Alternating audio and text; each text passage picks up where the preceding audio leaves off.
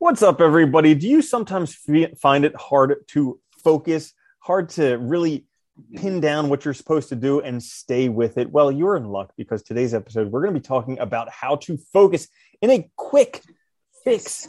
3 from me, 3 from Danny. By the way, this is the Existential Stoic Podcast. I'm Randy. That's Danny. What's going on, Danny? What's up, Randy?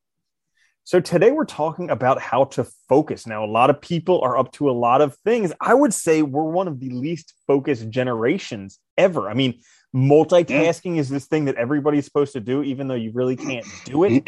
And then on top of that, there's just distractions. Like you're supposed to have notifications available on every single app, every app of the 300 apps you have on your phone. I would say we're the most distracted. It's hard to focus, right? Oh my God, it's so hard sometimes. Yeah, and I think you hit the nail on the head though, right? We are just like surrounded by ways to communicate, to gain information, to interact with things, to be entertained. And I think there's this constant sort of like, what do they call it? Noise, right? There's just constant noise. And I think, focusing requires getting away from that noise sometimes. And I think that's one of the things we struggle with, all of us. Bingo. So today we're going to give a few quick fixes. I'll give 3, you give 3, and then everybody will be set. They'll be able to focus for the rest of their lives. So I will begin with number 1. The first one I have is turn off distractions. And this is something that I learned from back when I was in vet school. They taught us how to learn, how to study, all that stuff. So if you really want to focus, if you really want to study, don't bring the phone. Turn off the Wi-Fi or whatever internet you may have. Turn off the TV. Turn off whatever it is so that you can actually focus on what's ahead of you. Because most people go in, you just look at people at work. They have Facebook opened up. They have Instagram opened up. They have 3 cell phones on their desk. They have all these different things. And it's like all of those are providing distractions to actually getting done what you need to do. So if you push those aside, you can do what you need to do a lot more quickly and then go back to the distractions. No, I really like that one. I think, one thing you're pointing out too is, like with notifications on phones, be selective. Pick the most important things and that's it. Or like, sometimes it's like, if you feel like you have to have like email and like social media open on your computer, make it a new desktop. So you have to actually physically switch between, to actually look at it, make things harder to do these distractions. Here's the other thing is we live in this society of people who are very soft. And I mean, it's because we've had a great run for a couple hundred years, but everybody's like, well, what about an emergency? And it's like, if there is a true emergency, they will call somebody who can handle emergencies. You are not that person. You're not a paramedic.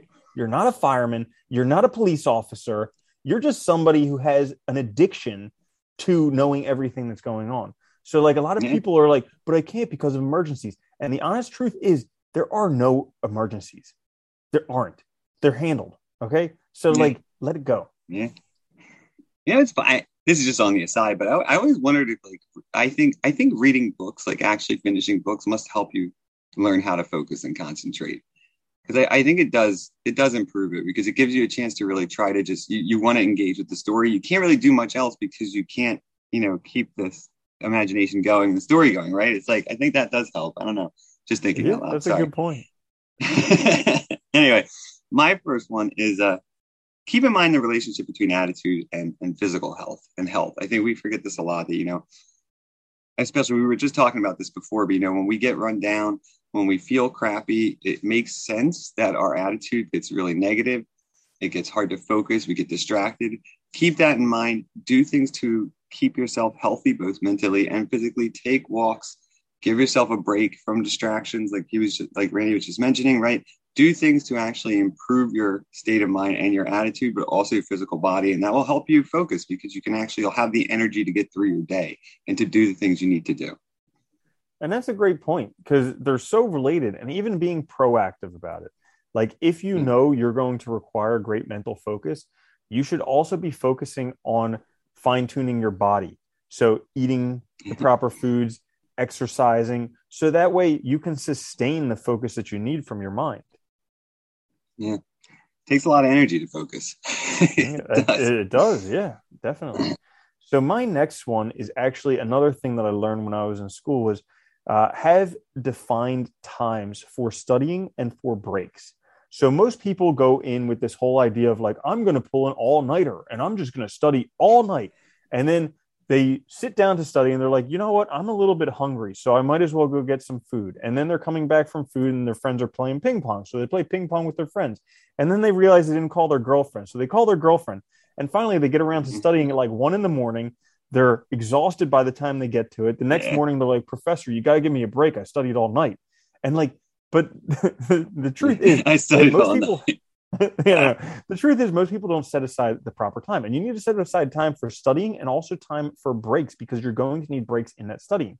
So what they recommended and what I found worked very well for me was a 50-minute and a 10-minute session. So you study for 50 minutes and then you break for 10 minutes. And in that break for 10 minutes, you go to the bathroom, you unwind, you check your phone, you do all that stuff that you need to do, because when it starts again, you have another 50 minutes of studying. And during that 50 minutes of studying, you don't check your phone. You don't go to the bathroom. You don't get distracted. So it really helps you focus and then release that energy and do everything else you need to do. Yeah, I really like that one. It goes well with my next one, which is routines, planning in your day, scheduling your day so that you have this time set up and it's something you do regularly. And I really like that 50-10 idea because, it does take a lot of energy to focus. And like, if you've ever done like really solid work for a few hours where you're focused, it's hard to just move on to the next thing and shift your brain has to shift between things. Every time you do that, you're losing time, you're forgetting where you were, you're not sort of progressing in that linear fashion that makes your work, get done at a solid rate. And I think I like that because the 50-10 is a really reasonable way to look at it, right? It's giving yourself here's a block of time that I'm actually going to work.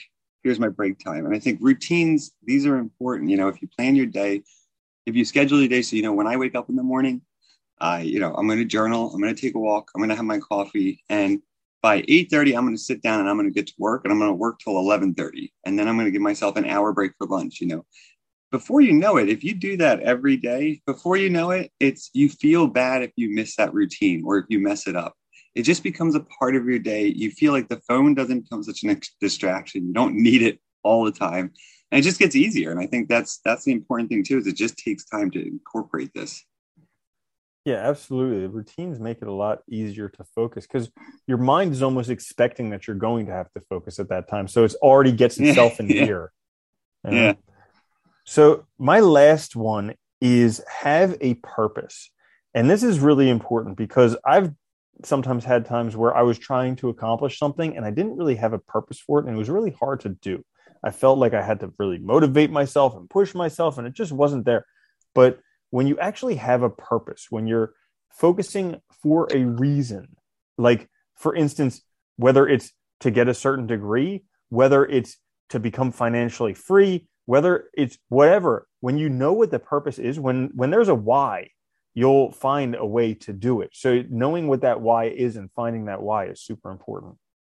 No, it is. I really like that one too, because I think, this is something that we especially fail to see when we're trying to be self-motivating.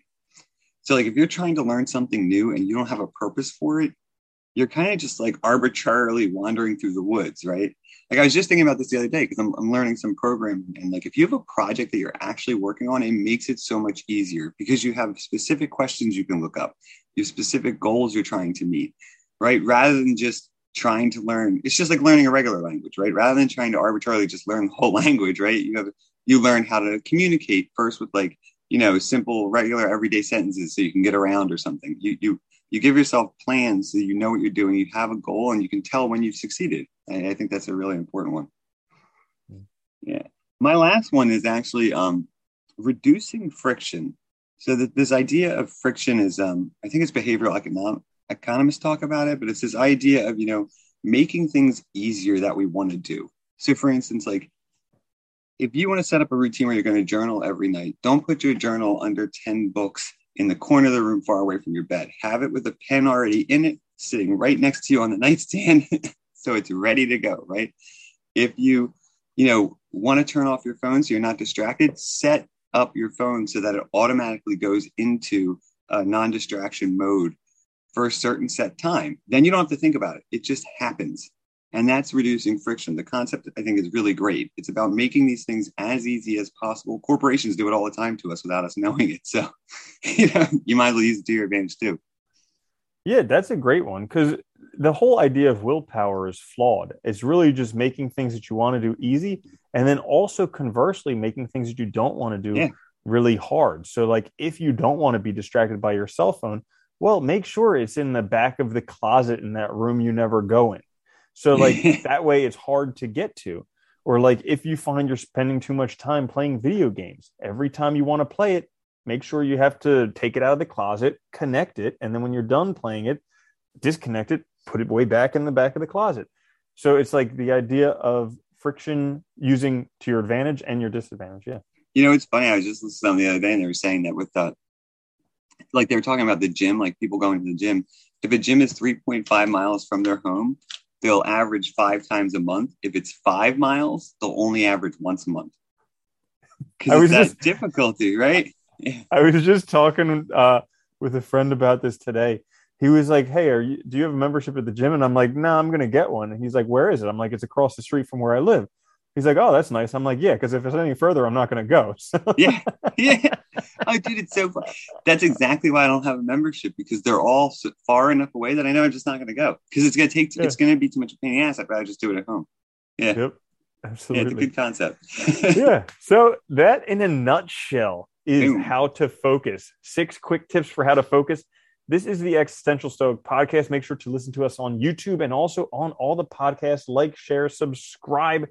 I'm Randy. That's Danny. We will catch you guys later. Have a good one. Later, Danny. Later, Randy.